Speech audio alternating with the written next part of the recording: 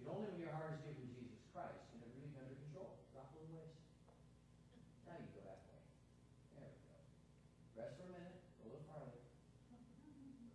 This is just a little trick, but it is absolute truth. And that is when you give your heart to Jesus Christ, finally you'll see that thing under control. Okay, let's go to 1 Kings chapter 17. And we're going to start today at verse 17 of this text, 1 Kings 17:17. And before I begin, I do want to comment, this is not in particular a Father's Day message. Since I'm only here for a few short months this summer, it seemed best to stay on course with our series on the life of the prophet Elijah. So that is what we will do today. However, this is yet a message appropriate for the Father's Day occasion, in that we deal with a family situation by way of the text and the need for the faith that all of our families, and in particular, of course, fathers, need. So I guess I'm trying to say, even though this is not a Father's Day message, it is a Father's Day message. As we progress, I trust you'll understand that. Again, the text is 1 Kings chapter 17, starting with verse 17. But before we read verses, I want to share that about 8 years ago, I got sick. Terribly sick. Somehow, some way, I had come in contact with a flu virus, and it hit me about as hard as a flu virus can hit. It was around mid-morning when I said to my wife, I don't feel right. Within an hour, I was miserable. The misery became extreme. The illness was not just a bug, it was a full assault on my body.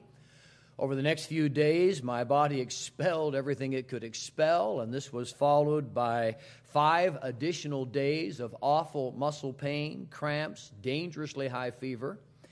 It was so bad, both my wife and I worried as to whether or not I would survive the sickness. It was that extreme. I suffered in a way I would describe as unbearable, but obviously I did bear it. I did get through it. Well, during that time of pain, which extended more than a week, in nearly every conscious moment, I prayed. I asked God to heal me. I asked God to give me relief. I asked God to show me if there was something in my life which might be the reason for Him having me endure this illness. And no answers came. When the flu finally left my body, it was not by way of miraculous healing. I simply got well. And I was grateful to the Lord that I did get well. I believe His hand is on everything, and I praise Him for it. But the truth is, I was also confused as to why recovery had taken so long. Why did God allow me to get sick and suffer as I did? And on a broader level, far beyond myself, why does God allow sickness and death in this world? Why do people get cancer? Ted mentioned it in his prayer. Why do people have to have their gallbladders removed? Why do people get infections? And there is certainly no one clear answer to such questions, but there are 5 biblical responses. These responses are important to consider. Therefore, before we begin today's story from the life of the prophet Elijah, we're going to look at 5 things the Bible does teach about why people get sick. Number 1, the first thing to understand is in this world, the reason for sickness is not something God ever intended for us to fully understand. In other words, the first thing to know about why people get sick is we should not assume we can know why people get sick. We should certainly not demand to know why people get sick. This is the message of the Old Testament book of Job. Job was a man afflicted with physical problems. Other problems came his way. He and his friends tried to figure out, what's the cause of this? Why is this happening? At the end of the book of Job, the revelation which came from God is, you don't need to know why this happened. Don't expect to be able to figure out all the answers to all the questions of life. You're human beings. You're not the Almighty. There are things in this world you will never know. What you need to know is God Himself. And when you know God Himself, you know enough. The second thing to understand as to why people get sick and die is we do live in a sin-cursed world. It's a plain teaching of Scripture that when Adam and Eve sinned, death came into this world and death passed upon all people. And with that death also came decay, deterioration, and disease. These things were not part of the original creation. They came because man turned away from God. We live in a world which has been spiritually corrupted, and the spiritual corruption is accompanied by physical corruption. A simple way to say it is one of the reasons why people get sick is our world is sick. A third thing to know as to why people get sick and why there's death is many times physical problems are a result of our own foolish behavior. People who smoke tend to get lung cancer. People who don't take care of their weight and don't exercise tend to have high blood pressure and are prime candidates for diabetes. As a general truth, we would be a healthier society if we took better care of ourselves, and we know that. It's true that often physical problems really are our own fault. I remember many years ago needing to make a 3-hour journey to a speaking engagement. I stopped at a gas station, and along with putting gas in the tank of the car, I purchased a large bag of dried apple slices. I don't know why I purchased that bag of dried apple slices, other than they looked good, and when I bit into them, they were good, especially good. So good that within the span of 20 minutes, I ate the entire bag of dried apple slices. A few hours later, my stomach began to hurt. My digestive system went crazy. Once I was at the place where I was supposed to speak, I wasn't sure I could leave the restroom long enough to get out there and deliver the message. What was the cause of this? Was God teaching me some special spiritual lesson? No. The problem was I had foolishly eaten the equivalent of 6 large apples while riding in the car on the way to the speaking engagement, and once those dried things were in my stomach, they weren't so dry anymore, and they swelled up, and my stomach didn't appreciate it. Well, the fourth thing to understand is there are times when sickness and death do come as judgment from God. Now, this is not always the case. I do not even think it is often the case, but it can be the case. So we must handle this matter with balanced understanding. There are times when physical problems and God's judgment do go hand in hand. The Bible tells us of King Herod being struck by worms because of his pride. It was a judgment from God, and he suffered terribly until he died. The Bible tells us in 2 Kings 5:27 of a servant named Gehazi, who became leprous because of his deceit, and the judgment of leprosy passed on to his family, the generations to come. 1 Corinthians 11:30 is a passage of Scripture we often share when we have communion together, and that Scripture tells us there were Christians at a place called Corinth who were ill, and some of them had died because of their abuse of the Lord's table. So God can and sometimes does deal with sin in our lives by way of a challenge to our bodies. And please understand, this is not always true, but it can be true, and we need to know it can be true. The fifth and final thing to understand as to why illness and death come is that often it occurs so that God might be glorified. And maybe we could say in one way or another it always occurs for this reason. In the 9th chapter of the book of John, there's a story about a man who'd been born blind, and people were trying to figure out why he'd been born blind. Some thought his blindness was a judgment from God. Some thought it had to do with a sin that would be in his life, or maybe a sin his parents had committed before he was ever born. Our Lord Jesus Christ arrived on the scene and explained the situation was nothing of the sort. The blindness was not about sin. The blindness was there as an opportunity for God's power and God's love to be demonstrated, and that is exactly what happened. There are times when physical problems come into our lives not for our sake, not because of our own selves, but because our problems can bring a testimony and blessing to others that can work for eternal benefit. In my own life, an example of this is a woman by the name of Joni Eareckson. You may know of her as well. While a teenager, she dove into water which was shallower than she expected. She injured her spine and was paralyzed from the neck down. She and a lot of people prayed for miraculous healing, but God didn't bring it. The paralysis remained. It took time for her to adjust to her infirmity, but eventually Joni developed a wonderful ministry wherein she shares her confidence in God and her love for God in spite of her circumstance. I met Johnny at a conference in Southern California a number of years ago. She was a huge encouragement and blessing to me personally. God does use difficult things in the lives of some people to touch and minister to the lives of others, and through this, He is glorified. Well, that fifth thought brings us to today's story from the life of the prophet Elijah. We're about to view an incredible incident wherein someone is ministered to and God is glorified through sickness unto death. It begins with punishment suggested.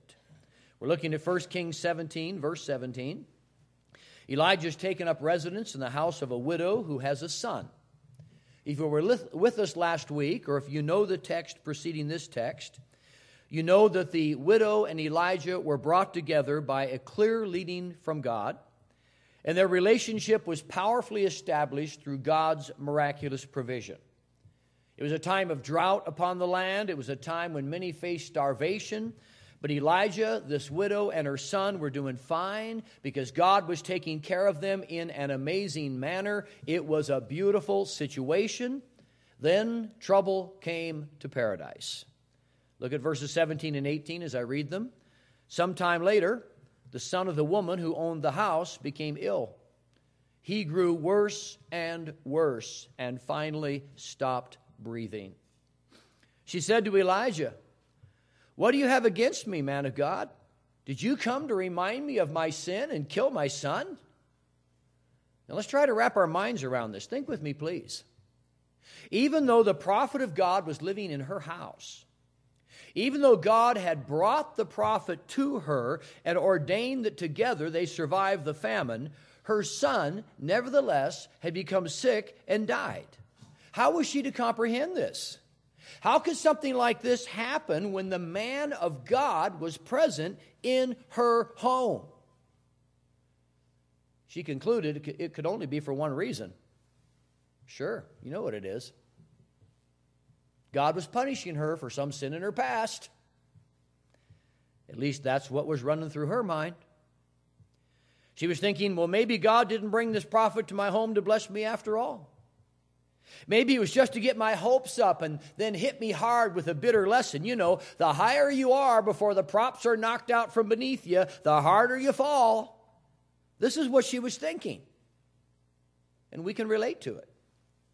It's not an unusual assumption. Even people who've known the Lord for years and who are well established in their faith, when adversity comes, especially the loss of something or someone close to heart, there's almost always the tendency to think, God must be making me pay for something I did wrong.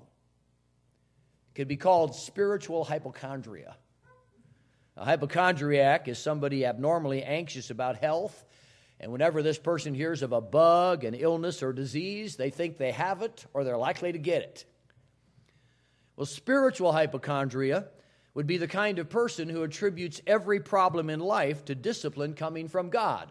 Something bad happened. What do I do now? And I've known people, this is no exaggeration, who were so caught up in this kind of thing that if their car broke down, they immediately tried to figure out what sin they might have committed that would have caused it. In their mind, it could not possibly be something so simple as a cracked water hose. It had to be more. It was a message from God. If a sore developed on the bottom of the foot, if a backache persisted, if there was a sty in the eye, they were sure God was trying to get their attention and teach them a lesson. When I was in college, there was a young man in the dormitory who developed a serious toothache. He refused to go to the dentist. When I learned of this, I was curious, so I asked him why. And he told me it was a waste of time and money to go to the dentist because his problem was spiritual. He was confident that if he would just confess some sin, the toothache would go away.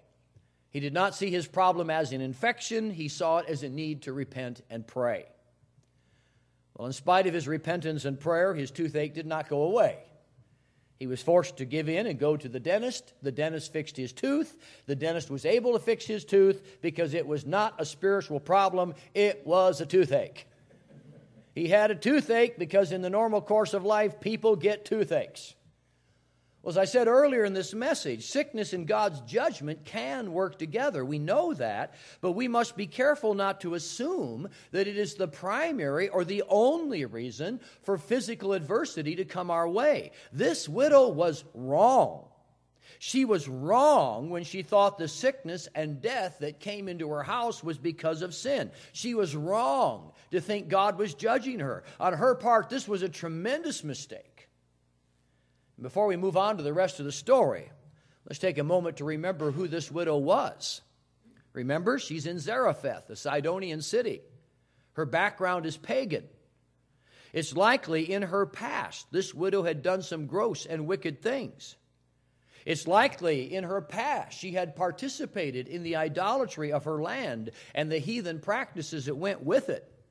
It's likely she had regrets and felt guilt over things she used to do and say. But in spite of that, in spite of whatever evil had once been in her life, what was happening to her in the present was not about it. God is a God of grace. God is a God of forgiveness. And like that widow, there might be someone in this congregation today who has a past that is not pretty.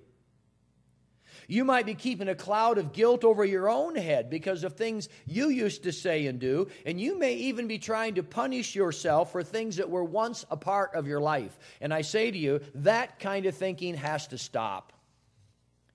If you've trusted Jesus Christ as Lord and Savior, if you've surrendered your past to the grace of God, your past is past. It's gone, it's done, it's over.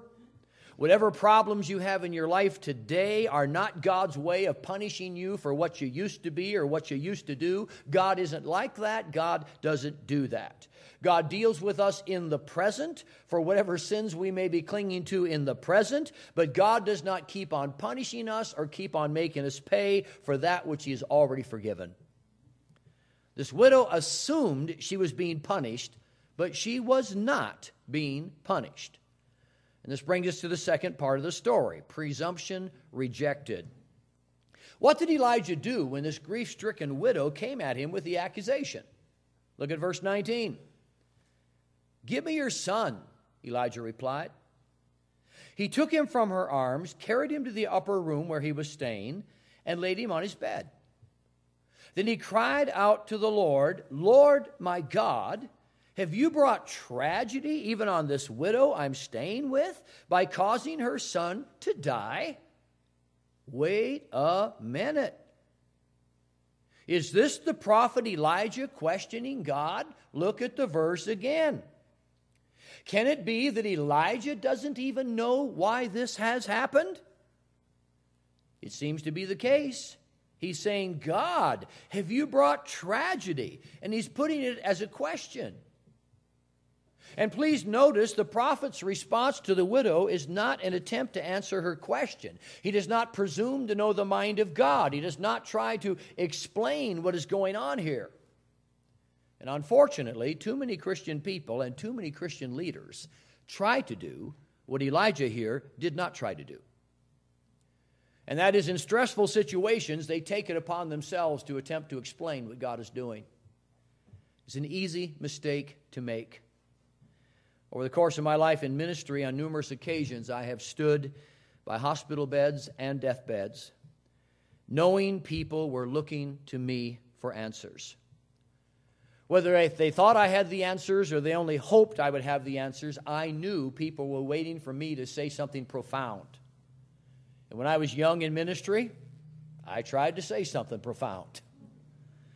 I tried to be God's answer man. I thought I was supposed to be God's answer man. So I would attempt to say to people, well, God must be doing this because, and then I usually ended up feeling foolish and hopelessly inadequate because I didn't really know what to say and I wasn't God's answer man, and I still am not. At least at this stage in life, I know I'm not.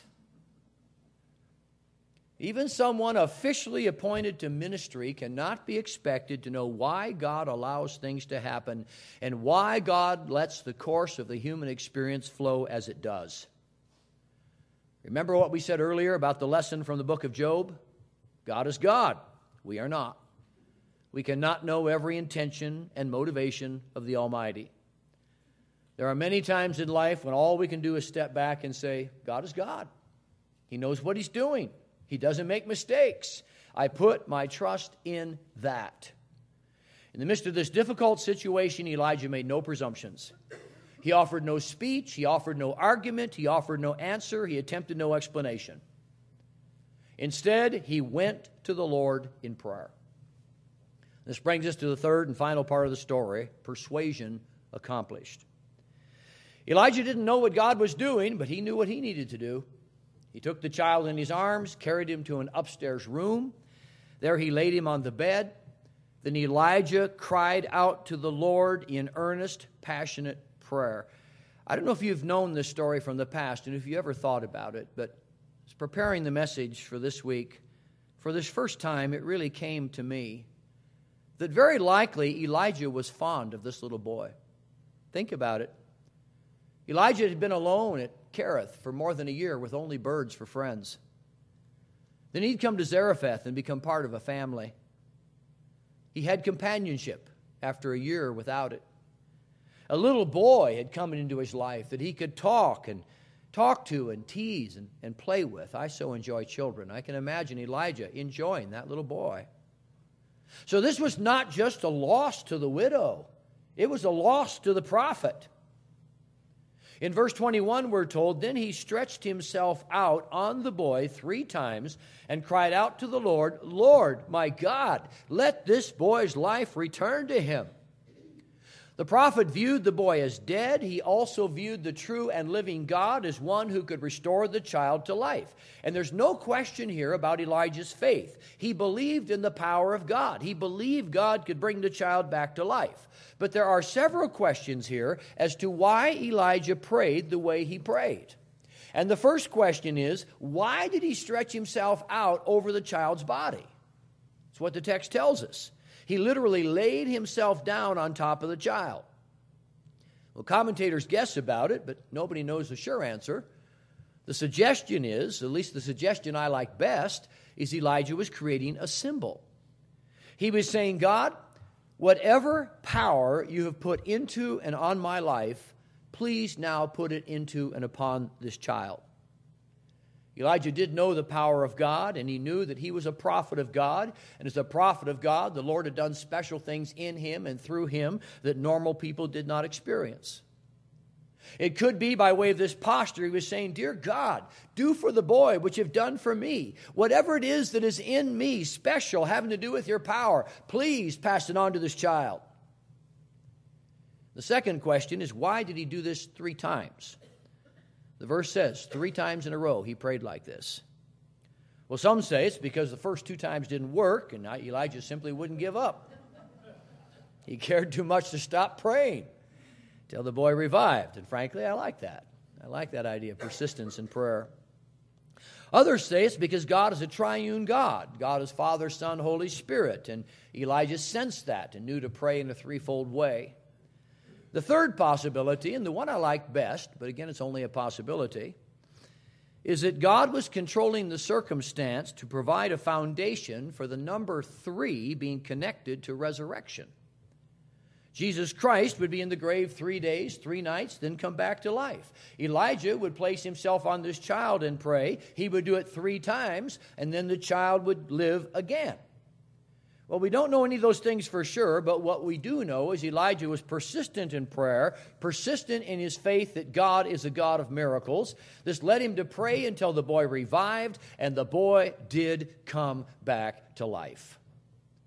Now, this happened a long time ago, and it's time to look at ourselves today. Where are we in our faith? I think it's very important to assess ourselves and ask, as Elijah did so long ago, do we believe God is a God of miracles?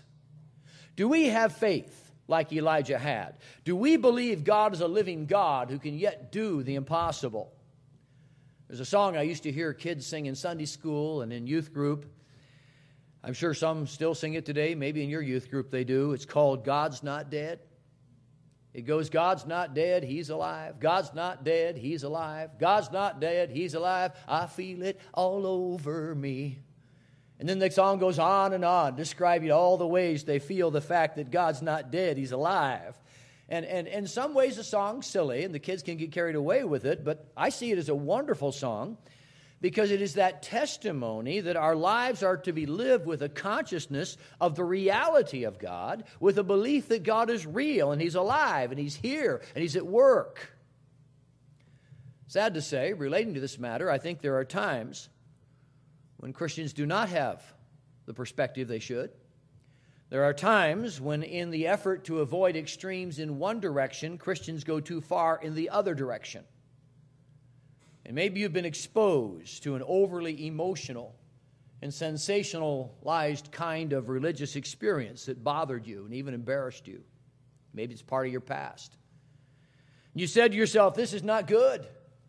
I do not want to be a loud and shouting, pew jumping, chandelier swinging, snake handling, dancing in the aisle, out of control kind of Christian. No way, that's not me. Then in your reaction to that kind of thing, you have become an I'm just going to sit here and go through the routine kind of Christian. I'm going to keep my emotions out of it. I'm going to be like that old detective who would say, just the facts, sir, just the facts. So you don't let yourself feel your faith. You don't allow yourself to express excitement and joy. Your behavior and your demeanor suggests you're not even sure miracles are going to happen in this generation. And I say, listen, if miracles are not for our generation, then God is not for our generation.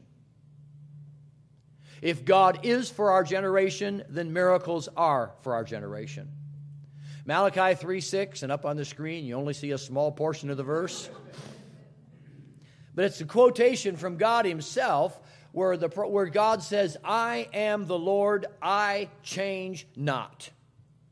If God was a God of miracles in the past, then God is a God of miracles in the present.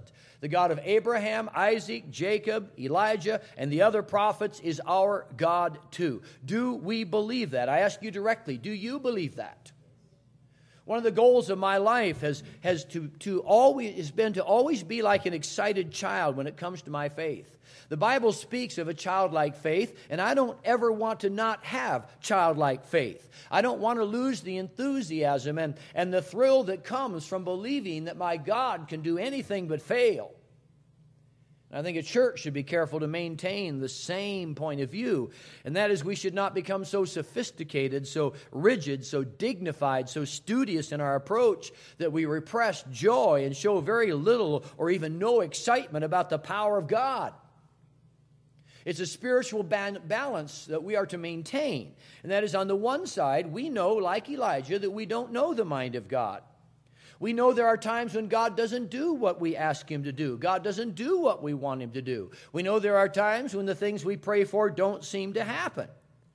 We know that, but we understand God is God, so even when the miracles we seek do not occur, we still trust Him. But on the other side, we never lose that sense, like Elijah didn't, that our God is real. He does hear us. He can do miracles. At times He does do miracles. Therefore, we keep on seeking Him to do the miraculous things He does. Look at how the story ends. We come to verses 22 through 24 of chapter 17. The Lord heard Elijah's cry, and the boy's life returned to him, and he lived. Elijah picked up the child and carried him down from the room into the house. He gave him to his mother and said, "Look, your son is alive." Then the woman said to Elijah, "Now I know that you are a man of God, and the word of the Lord from your mouth is the truth." Whatever doubts this woman may have had in the past, whatever confusion there may have once been in relation to her faith, now it was gone. This devastating experience that had come into her house turned into strength and confidence and persuasion. Now, next week, we're going to move into the next chapter of the story. And with the next chapter, to signal that the drought is ending, Elijah has to leave the widow's home. He goes back to Israel. The widow remains in her foreign land, surrounded by idol worshipers and heathen practices. Do you think she went back to the ways of the idols and the heathen practices? Absolutely not. Do you think instead, there in Zarephath, she was a missionary to that pagan culture? Absolutely so. Was she someone who would give a testimony to anybody who would listen as to the reality of the living God and tell people what God had done in her life with her son? Absolutely. In this situation, it's easy to see how God used sickness and death to bring blessing and a miracle to a home and a life and witness to an entire nation. So why do people get sick? Why is there disease and death in this world? On the broad level of biblical teaching, we may know some answers. On the personal level, we may struggle with answers. But what we know for sure is God is to be glorified in everything and trusted in everything. And He can work for good in every aspect of life, even when times are hard and it seems like all has gone wrong. And with that said, would you please bow your heads? At the end of the message, I always ask that you would do this. Bow your heads and close your eyes, because it is ever so important that we make sure we make the messages personal. Church is not just about sitting through a sermon. Church is coming in here asking God to speak to our hearts. And when He does, we need to make sure we're listening. Maybe you've had some things go wrong recently. Maybe you've had some unexpected problems come your way. And they've led you to question, why? God, what are you doing? If that's the case, would you please remind yourself, God makes no mistakes. If He doesn't choose to tell you why or what's going on, it's still okay. As we sang earlier in the service, just trust and obey. And then maybe someone like that widow is struggling with your past, and that thought that whatever is hard in your life now is because God is still punishing you for what you used to do or what you used to be. Will you please now fully embrace the grace of God? Will you accept the fact that God is not like that and you are not properly respecting who God is, to think that He would be such as to hold your past against you when you've confessed it to Him and trusted Christ? Accept God's forgiveness. Accept God's grace. And if you've never opened your heart to Jesus Christ in the first place, if you've never become a Christian, let God's truth, let the power of God, let the reality of God come into your life. Come to know the God of the impossible by embracing His Son as Lord and Savior. Heavenly Father, we commit the message to You. We commit every part of the service to You. We thank You that Your perfect hand is on our lives, and to You we pray, O God, be the glory. In Jesus' name, amen. We do have a song to sing.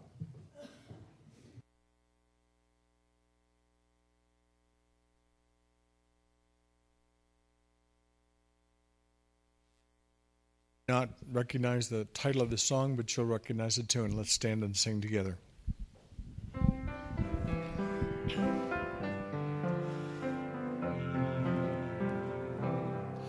I cast all my cares upon You. I lay all of my burden